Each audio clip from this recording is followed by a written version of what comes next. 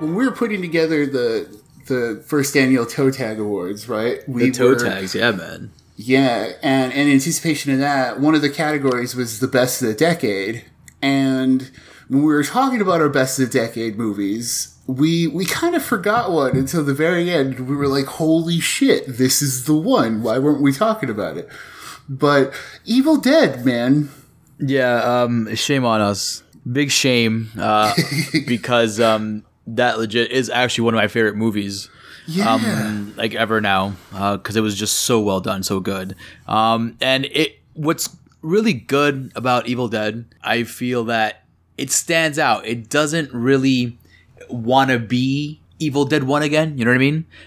It wants to be part of the Evil Dead universe, which is really cool because it's paying homage, but it's kind of it's using the groundwork laid down by Sam Raimi and the first one, but it's its own thing. And I thought it was really cool of it to be originally made for this universe, but still have that kind of nostalgic Evil Dead atmosphere to it. You know what I mean?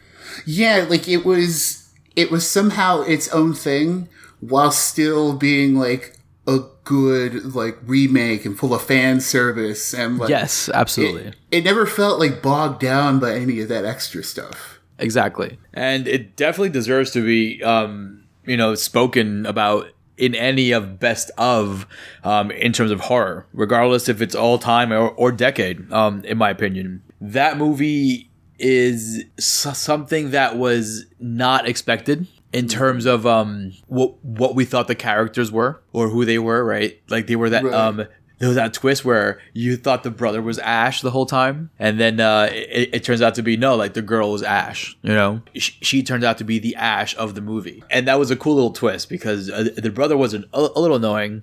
Yeah, and he was such a bitch at first, honestly. It was one of those things where, like, it seemed kind of obvious, and the movie is just much smarter than that. You know, it's a much smarter remake. You know? Yes, it is. But at first, like, I felt that the brother's character was, he was a little annoying, you know? Yeah. He was, a little soft, and I thought was a big detriment at first. But then as things started to unfold and other characters were shining around the brother, it kind of made it okay because you needed a character like that. Yeah, because, you know, Ash Williams was like that in the first one anyway.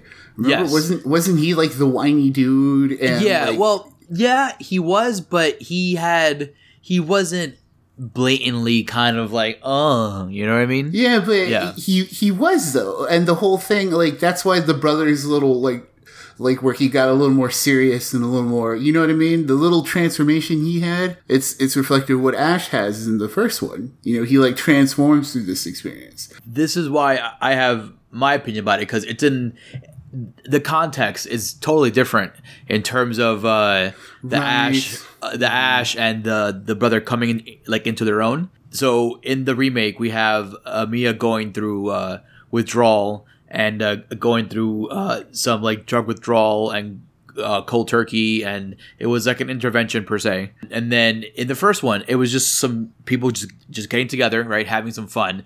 Like nothing really. It wasn't this atmosphere already about the whole situation of kind of just being a bummer, you know. Everyone was just having fun and chilling, and then Ash came into his own based on like what the fuck was happening around him. You know what I mean? He wasn't like in the remake, in my opinion, the brother was a little bit just like too whining. He was a little bit of a bitch. You know, he was the bummer of the group, like the party pooper kind of character, you know? Yeah. In my opinion. That's why I can't really compare him to the first Ash too much. But you are right, though, where they do grow into that serious point. And to your point, the brother becomes kind of cooler when that serious shit happens and he realizes, oh my god, like, legit shit's going down the same way Ash did in the original one. But what really makes this the movie, obviously, is it's Mia. What did you think of Mia? I mean, like, we started seeing her in a bunch of other stuff too, but not as much as I'd expect. Like, didn't she kind of what's her name? I'm gonna feel so. Jane something. Jane Levy. Yeah, Jane Levy. Like, she didn't show up as much as I expected. Because you know when like a new actress gets thrown into like the horror genre. Yeah, they pop up. They pop everywhere, and then I expect that same thing to happen from the chick from Crawl.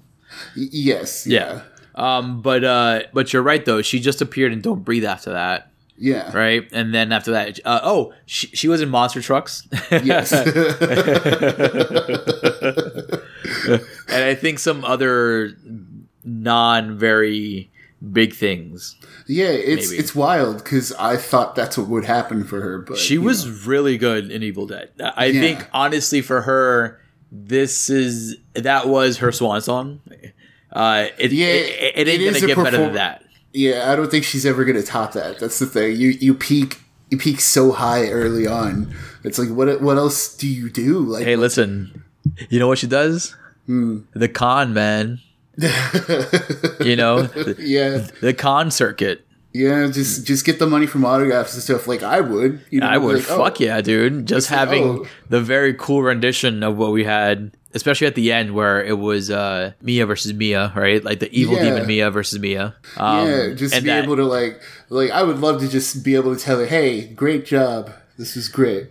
Dude, and fucking that scene with the Jeep when the demon fucking... Oh, yeah, and she rips her arm off. Yeah, where the Jeep pulls it off, overturns on her fucking hand, and she was like, you know what, fuck it. Yeah. YOLO, you know what I mean? Oof. So fuck it, like, she just pulls her arm, and the prosthetic fucking effects in this movie were fantastic. Yeah, that was the other thing. Like, blood rain, like, everything in this movie, like, brutal and visceral and just gross and, good. Before we get into the gooey stuff for the movie, because I want to talk about some scenes, welcome, folks, to episode 15? Right? Is it 15? 15. Yes. Wow, fucking 15 episodes already. Of The Morgue, the official Corpse Feed podcast. And with me, as always, is my trusty producer, Mr. Nick Valdez of comicbook.com. Welcome, Tex. Howdy, everybody. Howdy, man. And I am Arturo Padilla, the guy behind the face, the guy behind the corpse. And here we're talking just best of the decade, man. It's fucking gonna be 2020 in less than a month, right? And we're just talking about what we've seen throughout the years. And one of the big standouts was, I believe, 2013, right? Yes. The Evil Dead remake. But as we said before, we enjoyed it thoroughly because it was one of its own kind of original creation, but still can live beside the original, side by side in harmony, pretty much. And a lot of the stuff in that movie, a lot of the good successes in that movie was the use of practical effects. And just like in the original, with a lower budget, of course, right? They made do and made a heck of a movie with some pretty awesome practical effects, good makeup, those contacts that they wore in the original. Like, I remember watching a commentary where the actors fucking hated wearing those contacts because they couldn't see shit. So they did some pretty gnarly stuff with a small budget back in the day, but they did some pretty awesome stuff with some good practical effects back in 2013. And one of the scenes that I really love is when who was it? When the nurse, right? She breaks the glass in the bathroom. Oh yeah. and cuts up her jaw and her face up, dude. And like you see that visual. Oh my god, it's so awesome. It's so fucking gnarly. And the makeup that was used on Mia when she became a demon and they trapped her down in the fucking basement, like the makeup used was fucking great. That scene that I know was CG, but it was very good CG though, right? With the tongue split. Yeah, it was. Yes. It like every moment of CG was pretty fucking good. Yeah, because I think the tongue split was CG. The tongue split was, and what else was there? Was when I'm not sure which one you're referring to, but the one where the guy's girlfriend fucking hacks off her arm with a fucking turkey carver, right? Right. Yes. That was awesome. And then speaking of trees, we were just talking about trees, that incident in the woods, right? Yeah. That was actually, it was well done, you know, it was well done. It looked good. It's very reminiscent of the first one, but obviously more, like darker, right. Visually better, well done, obviously because of the times. You know, it's another good horror movie from this decade that like it was a surprise, but it's a completely different tone, more sci-fi. Attack the Block.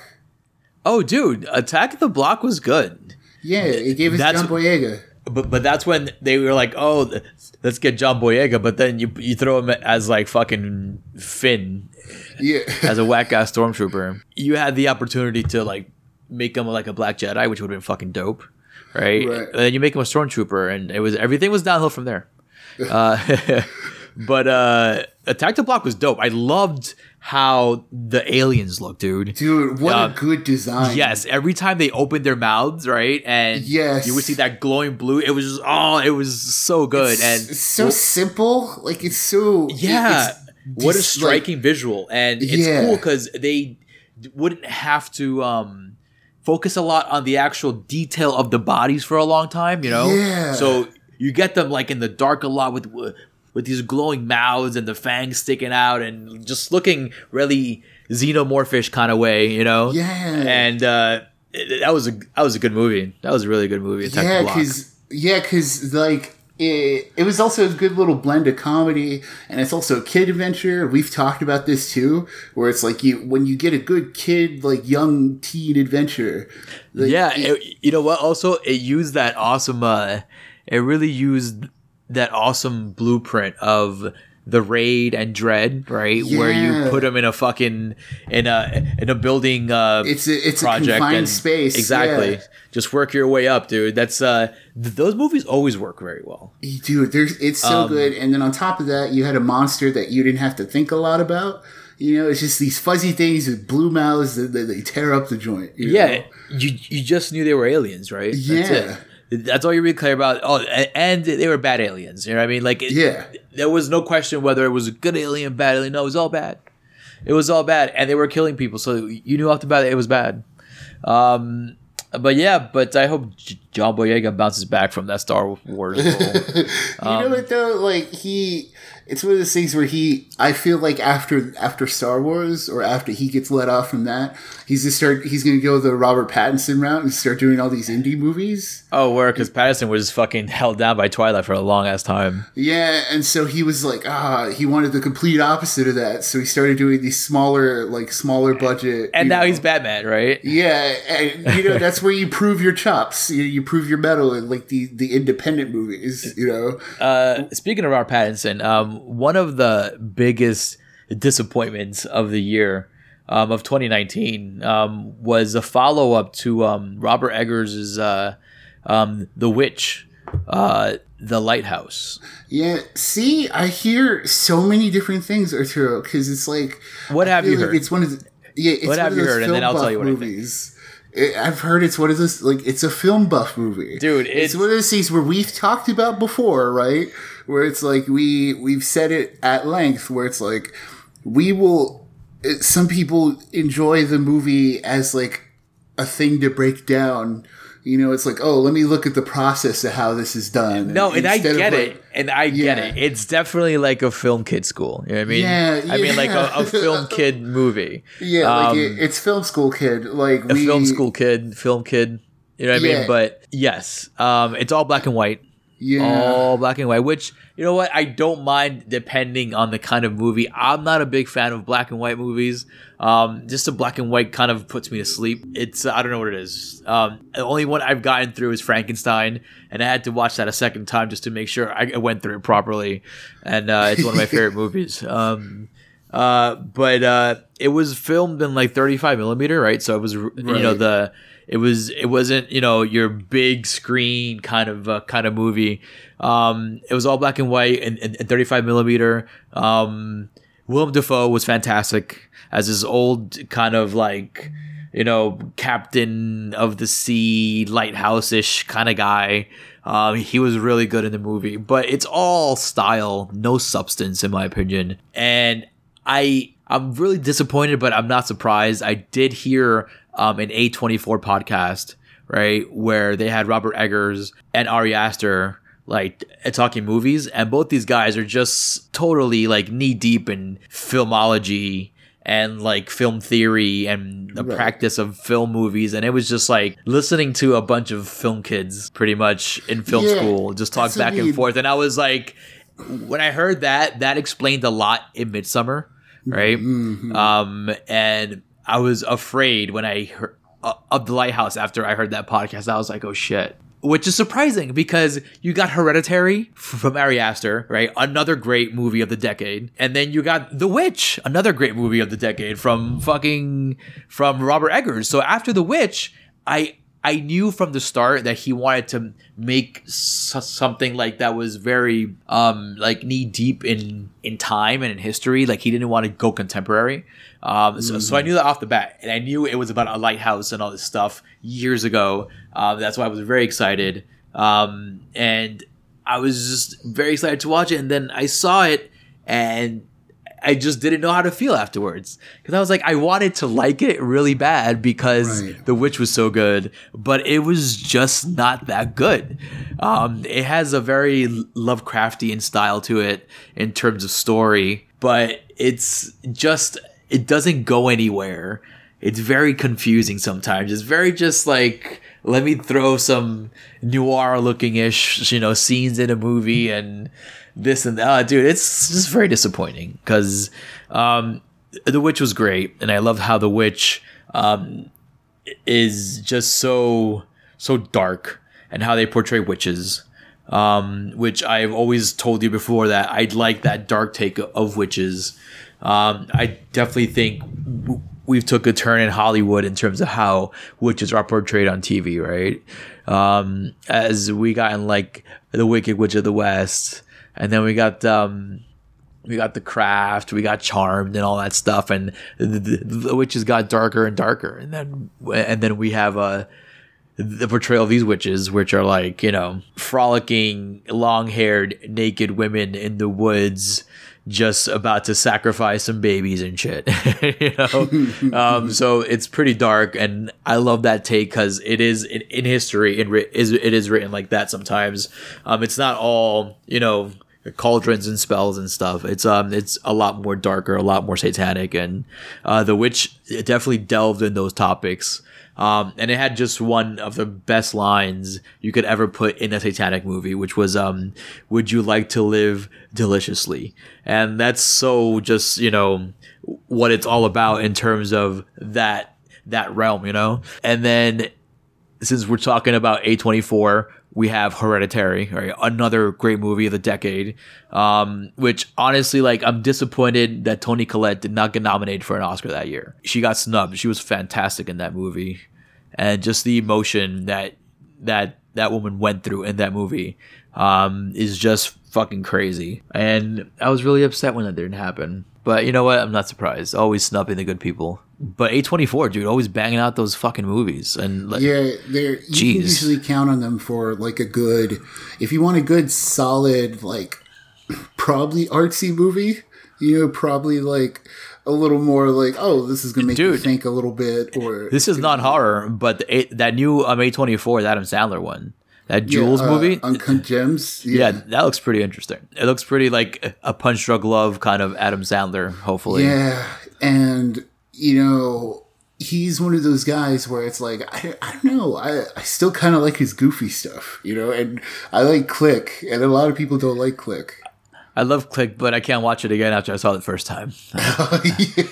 Especially now with kids, bro. No, I can't do that to myself. Oh, dude. No, oh, no way. yeah. I can't watch Click. Anyways, we're straying from the topics. Now that we're talking about A24, right? We're talking about Hereditary, The Witch, the very disappointing The Lighthouse. You know, I would love to hear why people love The Lighthouse. That aren't like, you know, criticizing and critiquing scenes about color and stuff like that. I want to know what you think about the fucking story. The story was trash.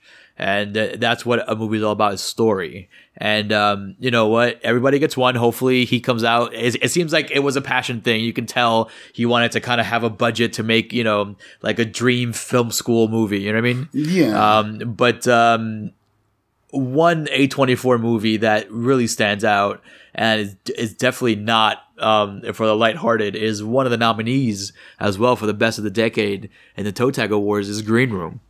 That movie, my friend, we cannot talk enough about Green Room. We cannot say how pleased we were to watch it. It's just a fantastic movie. And you know what? I'm really glad that Patrick Stewart was in it. Yeah, like fucking out Captain of nowhere Picard, too. man. Like, Love me some Captain Picard, dude. yeah, out of nowhere too. That he, you know, and you know he can act. You know he can go to those depths. But it's one thing to know it, and it's one thing to see him be so like intense and evil. But yeah, because you've never seen him in that kind of role where he's like legit a Nazi. You know, it's like, oh, he's a racist. You know, yeah, he's part of Nazi. Yeah, he's legit the head of a skinhead, you know, faction. Yeah, dude. So it was crazy seeing him in that role, but he fucking owned the hell out of that movie. And Anton Yelchin, again, rest in peace. Yeah, rest in peace. His finest hour. Gone way too soon. Way too soon. Oh, man. The things he could have done after Green Room, too, man. After showcasing that talent, dude. Dude, he's so good in that movie. Yeah, it's one of those things where it's like, even like, just to see Anton Yelchin in that movie, see Patrick Stewart in that movie, it's... And then you get then you get the actual movie on top of that. You know, it'd be one thing if it was just their performances we like, you know. It was the whole thing, dude. Yeah. You know? And I'm thinking about all the side characters too, and like all his bandmates, for example. Like they were like the good characters, good solid characters, real grounded characters. They really seem like people you would know. Even the singer that's like a punk.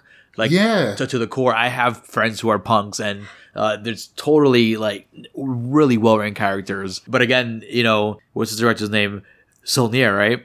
Mm-hmm. Jeremy Saulnier. Yes. Yeah, he did Blue Ruin, which is another, you know, fantastic movie with crazy, deep, intense, you know, primal kind of scenes and sequences, and a lot of action sequences about consequences and actions and consequences in the movie that lead to more action in the movie. It's crazy. It's just he writes really good movies and directs really good movies.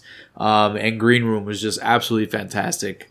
It's one of the best movies ever made. Honestly, yeah. It's a great fucking. It's suspenseful to the core. Like if you are not white knuckle tight, like, you know, digging into your couch when you're watching it, like leg just, you know, just kicking like up and down, you know, you're not human. That's true. If you find yourself disconnected from it, I don't know what to tell you. Dude, it's an intense movie. I think maybe you're listening to the wrong podcast, you know. And when they fucking let loose those dogs too, you're like in there, you're like, oh my god, what else are they gonna throw at these fucking kids? If you're not reacting to that in Green Room, dude, honestly, like, you're listening to the wrong show. This is, you know, it's what Corpse Feed loves. Just oh my god. Good movies. Absolutely. And A24, big shout out to A24.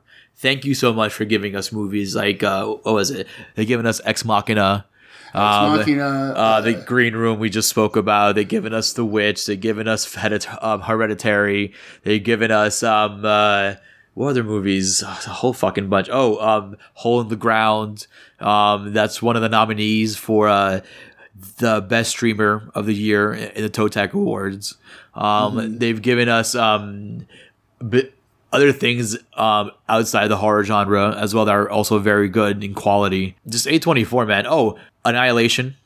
Annihilation. With Natalie Portman. That's a heck of a movie. You know, what a ride. That's a trippy ass movie. It's a crazy alien movie. That's a good movie. I'm telling you, A24 quality. But speaking of quality, let's talk about one of the best movies that you and I have seen in a long time, and also another nominee in the best of the decade. You recommended the movie to me, and I was like, you know what? I've been dying to see it, see what's up. And that movie was Train to Busan. Yes. We, I think, both watched it like several days apart a couple of years back when it first came out on Netflix. And you were like, dude, you got to watch this fucking movie. And I was like, you know what? Let me watch this fucking movie. I'm not. I like foreign films. You know what I mean? I'm not saying I don't like foreign films. It's just like it's tough to get in the mood to read subtitles the whole entire time. I agree. That's why when I read subtitles in a movie, it's usually, you know, a movie that I'm really digging, that I really want to watch. It's not I just can't sit down like on a random day and just watch a movie and read subtitles all fucking time. It's something I have to prepare myself for. And I was like, you know what? Let me watch Train to Busan. Fuck it. And dude, Train to Busan was fucking one of the best zombie movies I've ever seen. Yeah. Legit, hands down. It's also one of the best movies I've ever seen, period. In terms of action and suspense and even storytelling. It has, just like the train car itself, the story is very linear, you know? There's a goal set, but then there's things within. It's always moving forward. Yes, it's exactly. Never stopping. Like, it's always developing something. It's always like point A, kick. It's like, it's one of those, it's a perfect chain where it's like this happens and then this happens because of it. And it's like this, because this, you know? Yeah. And it's legit. Perfect. Like, that's what you want in a story. It's like this makes this happen, then this, you know? Yeah, like a lot of chain reactions that happen in the movie. And it was really well made. The characters were really good. At first, you know, the dad's a bit of a douche at first. You know, he's like a douchey businessman. Yeah, he's the business dad. Yeah, he doesn't pay attention to his kid enough. And, classic 80s business dad. Yeah, you know, always working, always making the deal. You know, it's like, hold on, honey, I'm making a deal. He's working at some like nondescript company, you know. It's just like you basically call it like Megacorp, you know. Yeah, exactly. He's like the head of Megacorp, or in line for a promotion at Megacorp. So he's trying to impress the boss, you know, making them deals. It's all just forgetting generic. About his fucking kid and his wife. Yeah, and alienating everybody except his mom. Right. Yeah. And you know, you kind of. As a dad, I grew to actually like the dude. I'm like, oh shit, okay, he's actually, you know, he mustered up the guts, you know, to be a fucking good human being, you know. Right. And, yeah. As we see earlier, the other thing where it's like you see the real sides of him. You know, the ones that aren't tied down by like having to work for Megacorp, and the ones like it's like. You know, once you tear down all those social identity things, right? It's like, oh, he doesn't have to be like the businessman anymore, you know? And then it shows what kind of real person you are when all the shit's thrown to the wall like that. Like that, you know, like my favorite guy in there, the one who's actually coming out in Eternals, he's part of the Marvel Universe now. Yeah, good for him. Get that money, bro. Get that money. Yeah, the guy who's like, you know, the rough guy, he's the gang. Maybe he's in like a mafia. Maybe he's in like a, you know, but you don't know. It's kind of, but you don't know. But he's a fucking thug with the heart of gold, right? Oh. You know. And we first meet him when the kid gets lost, and the whole struggle when the infestation first happens in the train, right? And then when the kid finally reunites with her dad. and they're running away from the fucking zombies. The dad fucking closes the door on that dude. I forgot what his name was. And he's like, the kid is telling his dad, open the fucking door for this guy. Open the door, right? And he's like, no, we have to protect ourselves. This guy, he's done for kind of shit. They're going to eat him. And then the guy fucking kind of forced his way in. And we see how he really is in the beginning. And then they actually grow to actually like each other, which is cool because you see these characters develop throughout the movie in this crazy kind of environment. It's like it's the ultimate struggle, right? It's seeing how they change as people during all of this. It's the way it always is with zombie movies, right? Where it's like, yeah, you're gonna survive, but at what cost? Dude, that fucking scene in the train where they're going through the tunnel.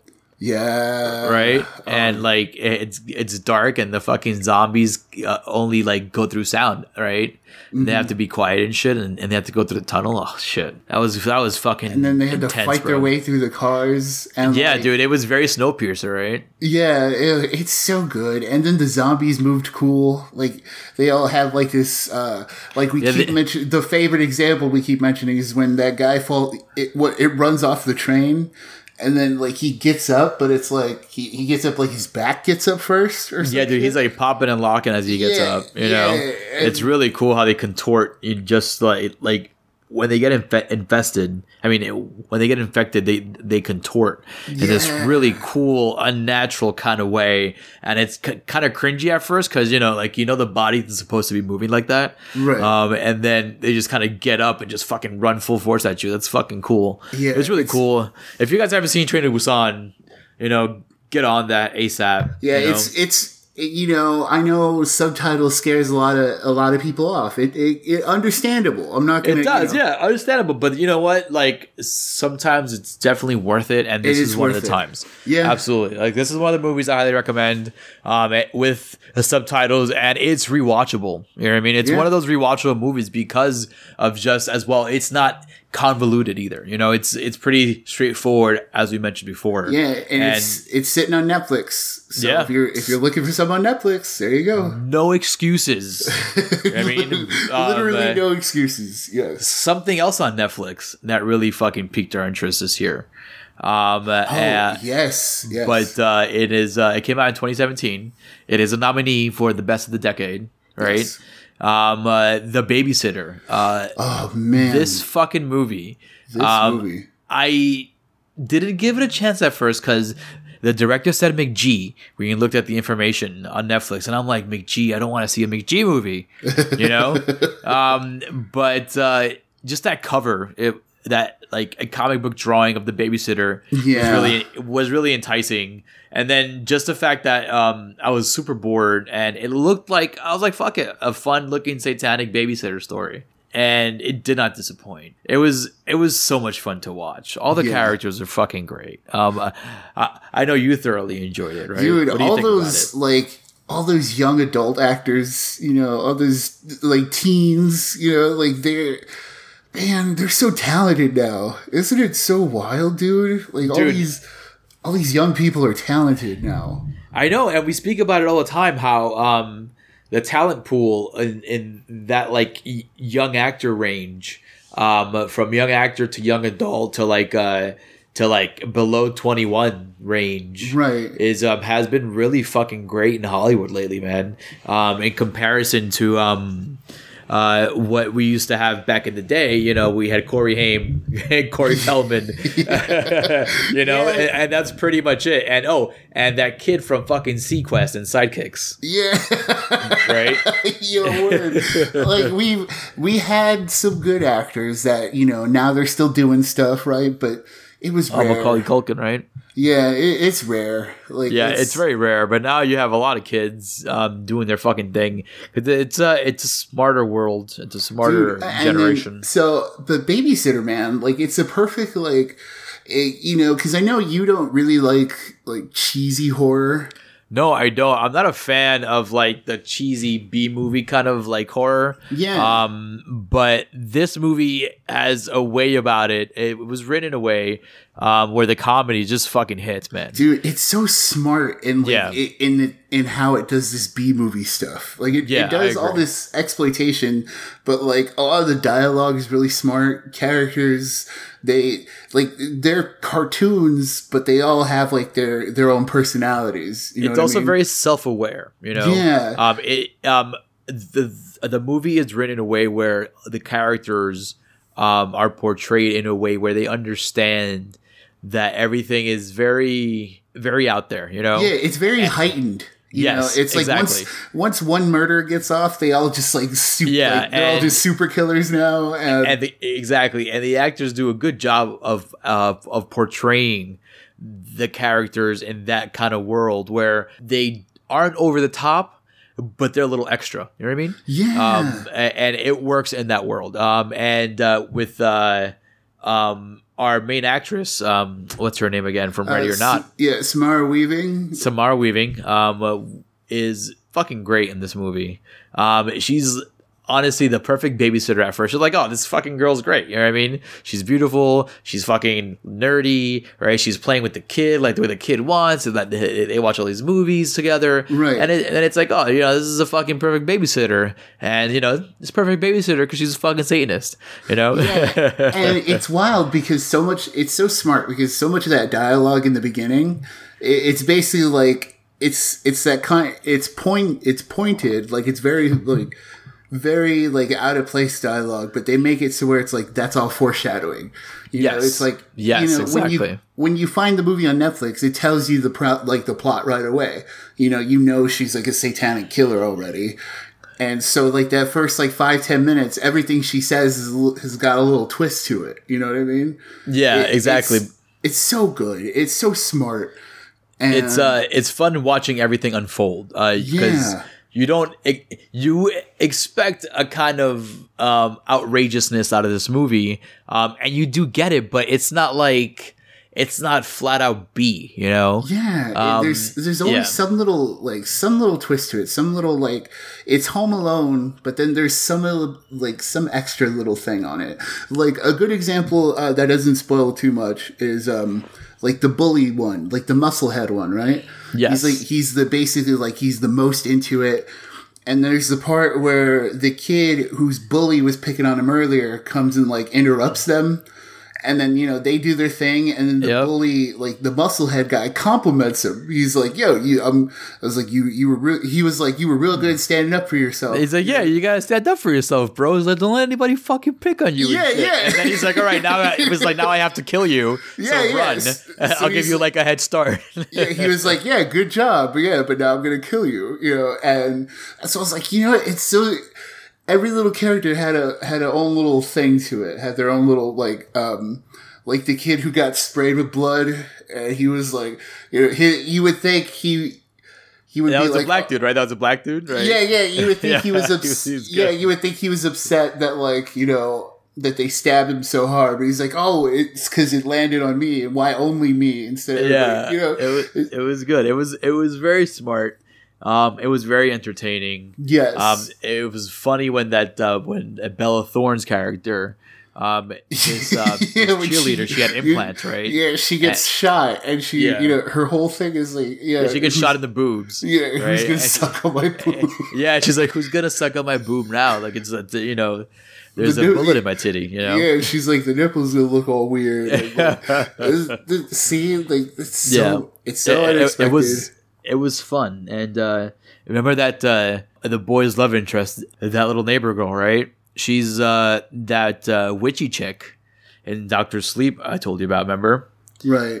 In the theater, that chick in the theater, what was her name? Fuck, I forgot her name in Doctor Sleep, but I was like, fuck, who the fuck is this girl? It's like I knew her from a different movie, and I was like, and I had to Google it. I'm like, oh, I knew it. It's from the fucking Babysitter. I'm like, you know, she's gonna do good things in life, man. She's on a good track. But she was also very believable in that movie as just like a kid, as just being a regular kid across the street experiencing all this fucking craziness and having this other boy who she has a crush on, like go into your house and tell you all this craziness. And it was just very well done. And it's on Netflix. Just go fucking watch it. It's The Babysitter. Dude, you know what else is on Netflix? I think another nominee of Best of the Decade is on Netflix. The Conjuring. Oh yes. So the Conjuring universe, thanks to Mr. James Wan. It's a really, really good movie. It's also unexpectedly good in terms of like, Insidious is fine, and that's why I was like, oh, this is just like an Insidious spinoff or whatever. Yes, exactly. And I was like, I didn't expect it to be as good as it was. I didn't either. I was that's probably why it kind of hit me so hard, because it's like, whoa, hold on a second. I didn't expect you guys to actually go there, and you guys actually fucking went there, and it was fantastic. They really used the R rating to the advantage, because in Insidious you got a lot of cool visuals, like that demon dude and the astral projection stuff. Right. But it was PG-13, so they just couldn't do certain things. James Wan, the same director of Insidious, decided that with the R rating he got for Conjuring, he was gonna fucking, do his due diligence and do good by all his horror fans, and he delivers, man. Legit. There's a lot of scenes in there that are just intense, in terms of visually striking, that are just burning into like memory. There's one scene where you see this witch, who's possessing like this house. You see her like on top of the cabinet, like out of nowhere. You're like, what the fuck? You're like, what the fuck was that? And that was really good. And then that another scene, which was also intense but very subtle, was that and iconic now, is that one scene where they have this clapping game, and the mother is looking for the kids because she's thinking that somebody's playing a game at night, and she's like, hey guys, it's too late to be playing this game.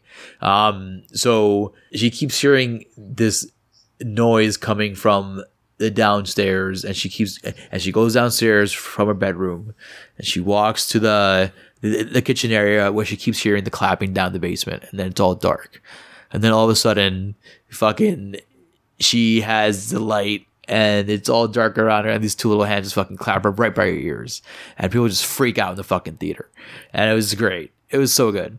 It really had really awesome jump scares that just like caught you off guard. There was one where I think the mother was laying down, and then the witch was just like floating right above her and just puked all over her fucking face, and that was fucking great. And the story, which focuses around this family and the Warrens, which is Lorraine Warren and her husband. I forgot his name.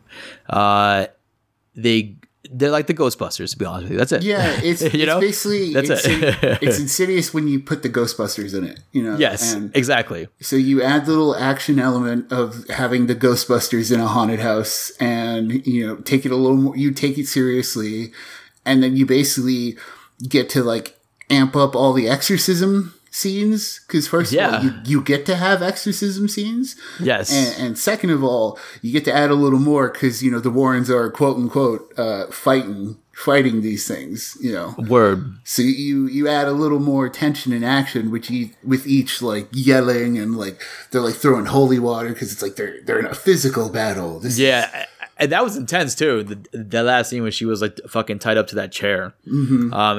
It got really fucking tight and really just in your face in that scene, and you didn't know what the fuck was going on. But you said the word exorcism, and it brings me to something I saw in the last 10 years that was really fucking great, was on Fox on TV, man.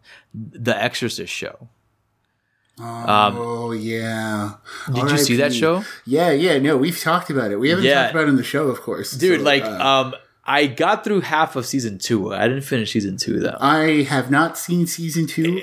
There's no point into. No, it was falling apart anyway. Yeah, and season 1 ends. Like for me, it ended, so I was like, cool. Dude, that's why I didn't know there was a season 2 until our buddy John told us about it. I was like, season 2? Like, what are you talking about? I thought it was finished. Yeah, because I thought it was a limited series and it ended. It seemed like a limited series because it's a continued story of Reagan from The Exorcist. It sucks because it would have been the perfect like Hulu original or like Netflix show. It would have been the like it's Shudder awesome. Even Like well, luckily you can actually watch it on Hulu.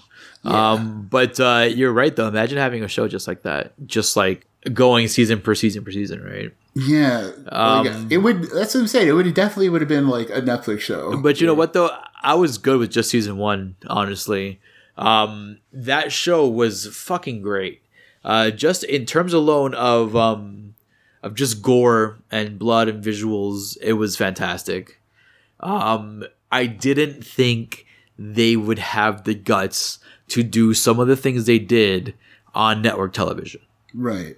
I was really taken aback and impressed. I was like, oh my God, I can't believe they're actually showing this. Should I be watching this? I felt kind of dirty at first because it was Fox, right? And I'm like, wait a minute, what time is it? Is this like after hours? I'm like, oh no, it's it's fucking Fox.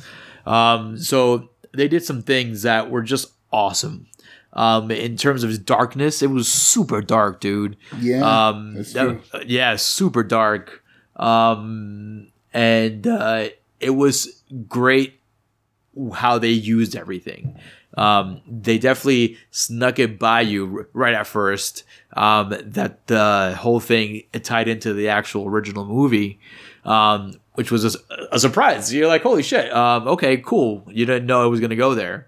But it went there, but they paid tribute, but then again, they kept it their own, and they didn't really kind of force feed you the original Exorcist. You know what I mean? Right. They wanted to. I keep telling the story of this possessed girl, and like, and how it's impacting the family around her, and it was just great. The story they told with the Pope, the cardinals and the bishops and stuff like that, and like the society within the Vatican and like all these people, this is really good storytelling. It's dope to have that there. Yeah. I'm really glad that TV got the balls to do that stuff. Speaking of TV, just another quick shout out. It ties back into the movies too. What we do in the shadows. Yeah, dude, man. I told you. That show was fucking great, man. Yeah, it took it was on me. Relentless. That the main guy is great. It didn't relent. Dude, when I really fell into it was he was trying to be an American citizen. And he was saying like what country he was from. Oh, that was great. Yeah, like it was it? It was I forget the word they used, but it was like it's no longer. They told him it was no longer a country, and the whole thing like he loves America because of the '94 Dream Team. Yeah, he walked into like the office wearing like a basketball jersey. Yeah, right? Yeah, it was fucking great. It was hilarious. Yeah, dude, I loved it, and I love that show. It's coming back for season 2. Hell yeah. Which is great. Excited. That last episode where they had that whole like tribunal. You got the council, original, right? You got the original trio, man. Yeah, you got the original trio, and then you have Tilda Swinton showing up. Yeah. Fucking Taika Waititi's flexing his fucking, his Hollywood money, his Marvel money. All his Marvel friends showed up, pretty much. Dude, word. All his Marvel friends showed up. All his, good for him, man. Danny Trejo was there. Fucking. That was a good movie. It was a good movie too. What we do in the shadows, it was super different. Like you knew it was going to be different because of the people involved. You were like, where is this going to go? Because you knew if Jermaine Clement was involved in something, it had to be kind of different, kind of quirky, right? And then Taika Waititi was also involved, and you're like, okay, where's this going to go? And then you get it, and you're like, oh shit, this was fucking great. It was hilarious. I'm glad they were able to do a show without the originals. Like it was. Mm-hmm. I didn't know how they would do it. I didn't know they were gonna like focus on the originals and just recast, or they were gonna do something different. And it was cool how they just focused on a whole different like vampire group. In Staten Island. That was fun, man. Yeah, dude. Fucking 10 years of fucking. You know, it's been a good decade. It's been a fucking really good decade in horror. There's so many movies to talk about, but we just chose some. You know, we always talk about movies. We want to save some stuff for later, you know. But yeah, man. Shit. We went through all the nominees of the best of the decade of the Toe Tag Awards, by the way. So that should be fun. The awards show, the winners will be presented and spoken about. Yeah, ideally we'll have our choice. Like when we present it, we'll present the winner and then talk about it afterwards. I know, so that's exciting. Right now, Arturo and I are figuring that out right now. It's a very very intense, exciting. It's a very intense process. Yes, a lot of heated arguments. You know, I know, and but yeah, so that's happening soon. And then I'm kind of stoked about Black Christmas. I went to the theater the other day to see Knives Out, by the way. Oh yeah, me too. Okay, so let's talk about Knives Out. Fuck Hell it. Yeah, what did you think about it, man? It was great. It's probably my favorite movie of the year. Dude, it was so good. It was so good. It was. It's a good story with a mystery in it. Like, it's not about the mystery. Like, no, it's not, because you know off the bat. You know what I mean? Yeah, you find it. Already it surprises you because we find out the mystery like way before we're supposed to. Like it feels like there's already supposed to be something else, right? It's like, it's like, oh great. No, that was the whole answer. No, yeah, I know. It was so well written, and I'm not a big Rian Johnson fan. Right, that's his name, Rian Johnson, or is it Rain? Yeah, I think it's Ryan. Yeah, yeah. So. You know, he did Looper, which I think, you know, Looper's story. Fine. Looper's fine. Looper's fine. People talked about it, and I saw it because of their enthusiasm. But you're right. People talked about it. Yeah, it's fine, but people talked about it. People talked about it. I personally think it's overrated. I will agree. And then he did, you know, which one was it? Star Wars: Last Jedi, right? That was his. That was very underwhelming. Yeah, and then he killed Star Wars for me. It's not like a dramatic thing. Where it's what else has he done? He did what was it? Super? Was that him? No, that was James Gunn, wasn't it? Oh, that was James Gunn. That's why it was so good. But which one did he do before? Oh, he did that fucking what was it? Brick? Yes, he did Brick. Oh, another one that was like, you know, one of those indie fucking brouhahas. Even with that, like. The one thing I will give him though is that he knows how to write dialogue. Like this is true. He knows how to fill out character personalities. You know, like at the very least, you're going to hear some like witty one-liners or just like turn a phrase or like a good example was Michael Shannon's performance. Yeah, where it's like he was saying stuff, but like the way you got like it got more intense as with each step and with each statement and like. Oh, Michael Shannon. Yeah, Michael Shannon's great. Dude, and that's the thing. The cast is great. Like, it's smart. It was, are we talking about spoilers right now? Because that's what No, of course. No. We'll talk off air. So let's, but the movie really showcases talent. Like, for instance, Captain America himself. Yeah, Chris Evans. Chris Evans. You don't expect much of his role based on what you see at the beginning, but then when you really get down to it, just look at his facial expressions when shit goes down, right? Like, we're bordering on spoilers here. Yeah. So just he's a really good actor. Don't sleep on him. Go watch Sunshine. He's really good in Sunshine. If you want to see heel Chris Evans, Chris Evans is good. Like he's about to start doing a lot of. He's gonna explore. Like, he's going to explore what he could do, and I'm down for that. I am too, but, I'm going to miss him as Captain America. That's true. I hope he decides to come back someday. Yeah, dude. But yeah, like I was saying, I was on my way to watching Knives Out, right? And I saw a poster for Black Christmas. And I'm kind of stoked. I was like, oh, shit. Yeah. See, speaking of stuff that, like, looks good, Underwater.